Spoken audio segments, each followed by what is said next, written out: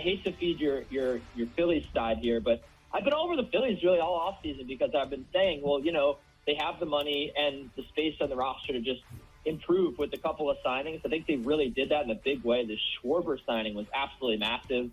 Welcome back to BetQL Daily, presented by BetMGM with the Joes and Aaron Hawksworth on the BetQL Network. Welcome back, BetQL Daily, right here on the BetQL Network. Joe O, Joe G, Aaron Hawksworth with you on a Wednesday. The voice that you just heard there was Kenny Ducey, our next guest. Kenny Ducey, of course, of the Action Network. He's been high on the Phillies for a while, talking there back in March after the Kyle Schwarber signing. He joins us now, not Kyle Schwarber, but Kenny Ducey of the Action Network to talk about the World Series we get set for Game 4. Kenny's on the GetMyPhoenix.com guest line. The Phoenix Day revolutionary technology, helping men all across America get back to their best in the bedroom. Visit GetMyPhoenix.com to learn more. Kenny, the Phillies are up 2-1. Let's start with this. Home field advantage in baseball, in the World Series. I mean, it's not something that typically we talk about like it's a needle mover. And obviously, it helps, but it feels like something's going on at Citizens Bank Park. The Phillies have scored 42 runs at 6 home games. What do you make of this? Is this just park-driven because of their players? Do you think there's some mojo going on? What do you make of it as 2 more games set for Citizens Bank Park this week? Yeah, well, first of all, if you want to bump me for Kyle Schwarber anytime, you don't have to give me any notice. Kyle Schwarber can take my spot. But in all seriousness, yeah, I think that Tom Verducci on the field before the game last night called it the biggest home field advantage in sports, or maybe one of the biggest home field advantages in sports. And I think that that's pretty accurate. I think that you look at you hear the atmosphere there. These fans are just, you can sense, you can feel the hunger for postseason baseball that they've had. And I think that goes a long way. And you're seeing how well it's undeniable, the splits, the home road splits, how well they hit at home. It's hard to explain, and obviously we come on here, we talk about quantifiable information, but, aside, they perform better at home. It has to be something about that atmosphere. It has to be, it can't certainly be the dimensions, but I will say the ball seemed like it was flying out last night. I don't know how Brandon Marsh's ball went out to right field, but yeah, I mean, I don't know what it is, but they love playing there, and yeah, I don't know if they're going to lose the game there anymore. Ooh, well, that's where I was going to go. You've been saying Phillies in 5. I don't know how much of that is in jest. All of us on this show would be a big fan of that since we grabbed them early in the season after they fired Binder Joe. Is it going back? Is Thursday going to be a celebration? Is there going to be a parade this weekend in Philadelphia? Will we be drinking Mattress Max tears? Well, I think we will all be drinking Mattress. I don't know if anyone saw the videos last night of him after kind of looked like he was frozen in time. But no, I think that I think that this is going to be a tough one tonight with Christian Javier. The way I've looked at the series, the Christian Javier start was always the one that I thought was going to give the Phillies the most trouble, and obviously they struggled to hit Framber Valdez. I guess the one silver lining here is that Javier hasn't pitched in so long, but I don't know if that's really going to make a huge difference. The Astros bullpen is also incredibly rested, but I mean, then again, the Phillies have beaten up on better starters or maybe comparable starters, I should say. For my money, Javier is like one of the best in baseball at home. So you never know what's going to happen at Citizens Bank Park. And the good news for the Phillies is that the rain was able to push Nola back to the Game 4 start. I was worried about Suarez versus Javier. I thought coming in that was a big mismatch. To get Nola against Javier, I know he's been bad the last couple starts, but he's Aaron Nola. He's one of the best pitchers in baseball for most of the regular season. He had a great start to the postseason. So I have confidence he can get it back. And the Astros, they continue to really slump. Yordan Alvarez continues to be in a huge funk. And we talked about Jose Altuve coming out of his, slump because of one good game. He looks pretty timid once again at the plate. So I don't really know what to make of this Astros lineup right now. And, I guess I have to continue to say Phillies in 5 because it was such a bold claim and it's so close. But I will say this is a potential trouble spot here. But it's good news, at least, that Aaron Nola gets to start. Yeah, so it sounds like you think Aaron Nola will bounce back and get back to his ace form. But what about the Phillies bullpen? Because they really didn't use their good arms. How much of an advantage will that be tonight? Well, I saw Mike Petriello on Twitter talking about how it was a disadvantage that the Astros weren't using their bullpen arms last night. I don't know if I agree, but it's an interesting point. I mean, the Phillies bullpen is in such a good rhythm right now. They haven't allowed to run all World Series, to go into a game, with a guy. I think that going into a game with everyone rested is definitely a good thing. I just know with the hectic nature of this postseason schedule, I don't know if it throws anyone off to have a night off. But, I mean, I would tend to agree with you that, yes, I think it's a big advantage. I think the Phillies bullpen has been a huge strength for them. And, I think it's going to matter more in this game than in others because it's going to be a lot harder for the Phillies to hang 5 runs in the first 5 innings against Javier. This game probably a very low-scoring one throughout, and I think that the bullpens are going to do the heavy lifting.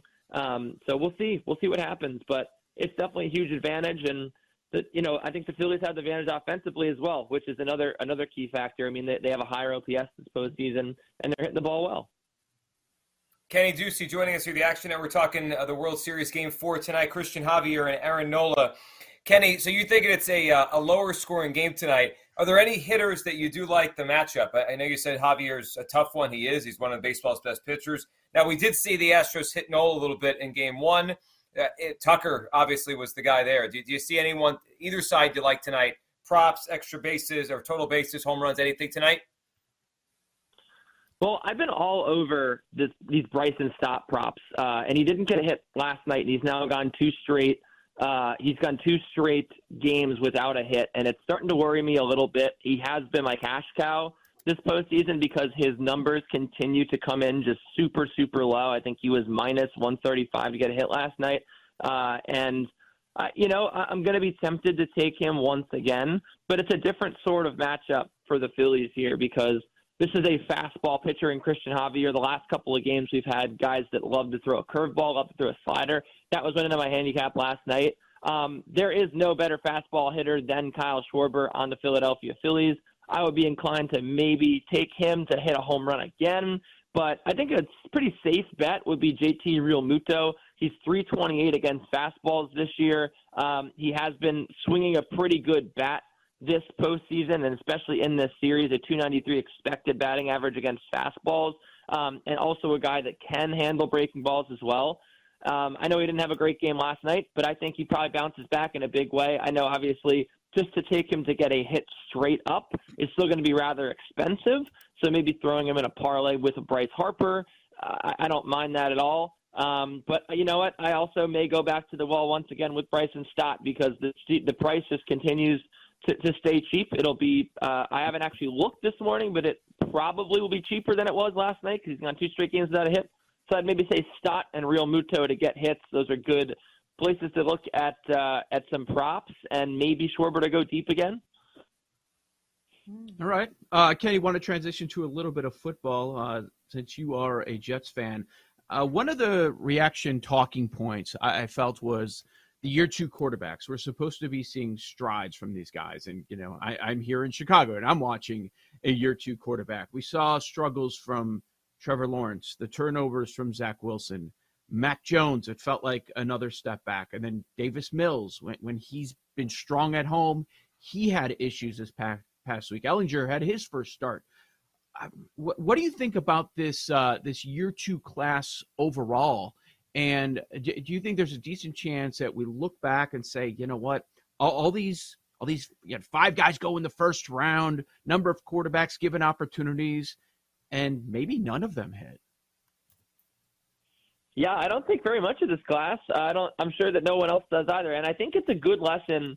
Now, the Lawrence thing is different because I think Lawrence is pretty good. He was obviously, people probably called him a can't miss quarterback prospect. I think he probably went into a bad situation. I do think that he,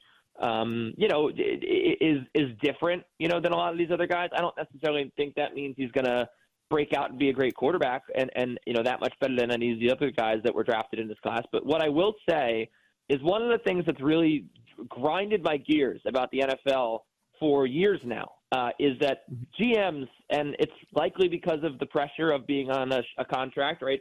I wouldn't say a short-term contract, but, generally GMs have 3 or 4 years to kind of build out the team and show that they can do something. And so I understand why the phenomenon exists, but I think that we are way too quarterback happy in the NFL. I think that teams will just reach for a quarterback that's not great, not a great fit, because they're starting a new job as GM. They got a new head coach, and that's tradition. When you have a new regime, they got to get their quarterback. A good example of this, the New York Giants were obsessed with Justin Herbert, right? Obsessed. Dave Gettleman was thinking about getting rid of Daniel Jones after 1 year because he always wanted Justin Herbert. He thought he was going to come out in the Daniel Jones year. He didn't come out. The Giants had a quarterback in Eli Manning, and they decided to just essentially reach, right, for Daniel Jones. I don't think anyone would have taken Daniel Jones where they took him. It's not an indictment on Jones or how he's playing right now, but the fact of the matter is that I think a lot of teams, just because they feel like they don't have an amazing quarterback, they just continue to draft quarterbacks.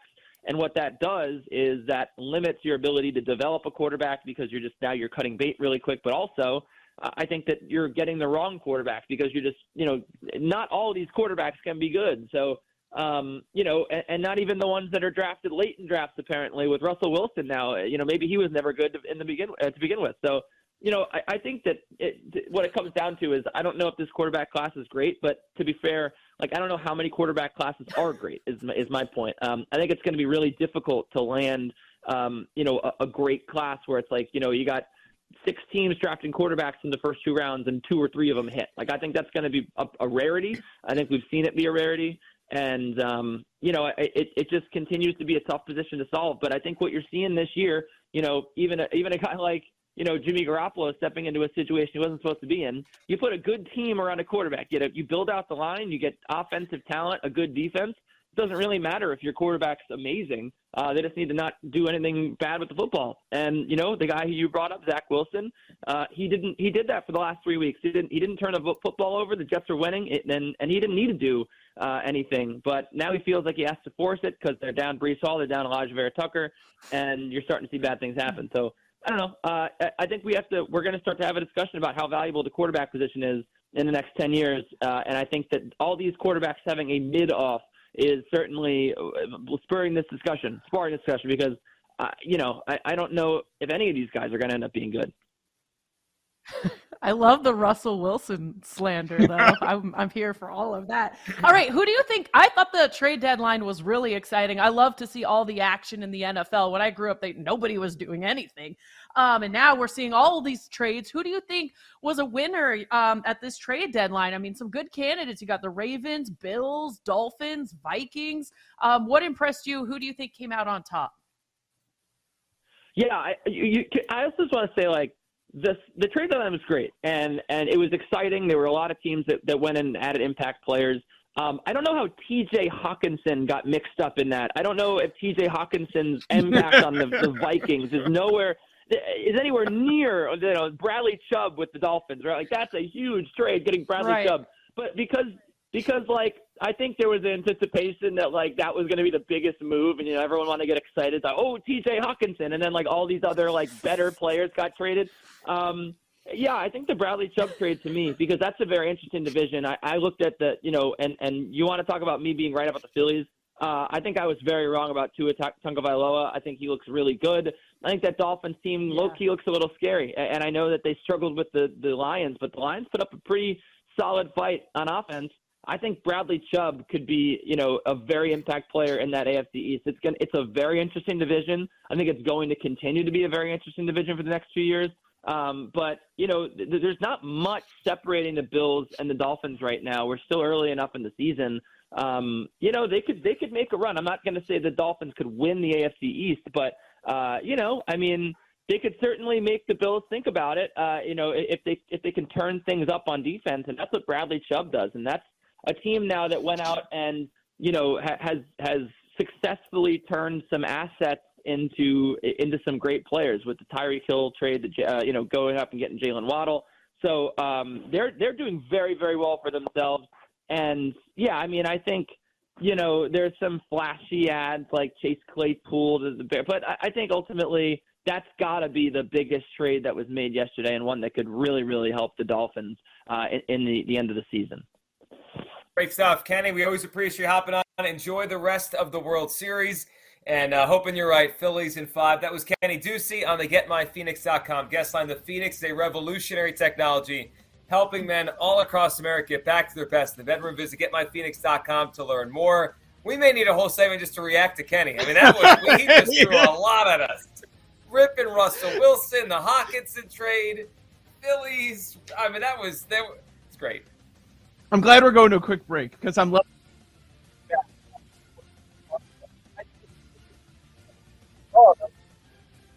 That was great. We'll react to it all coming up. We'll react to it all coming up right here on the BetQL Network.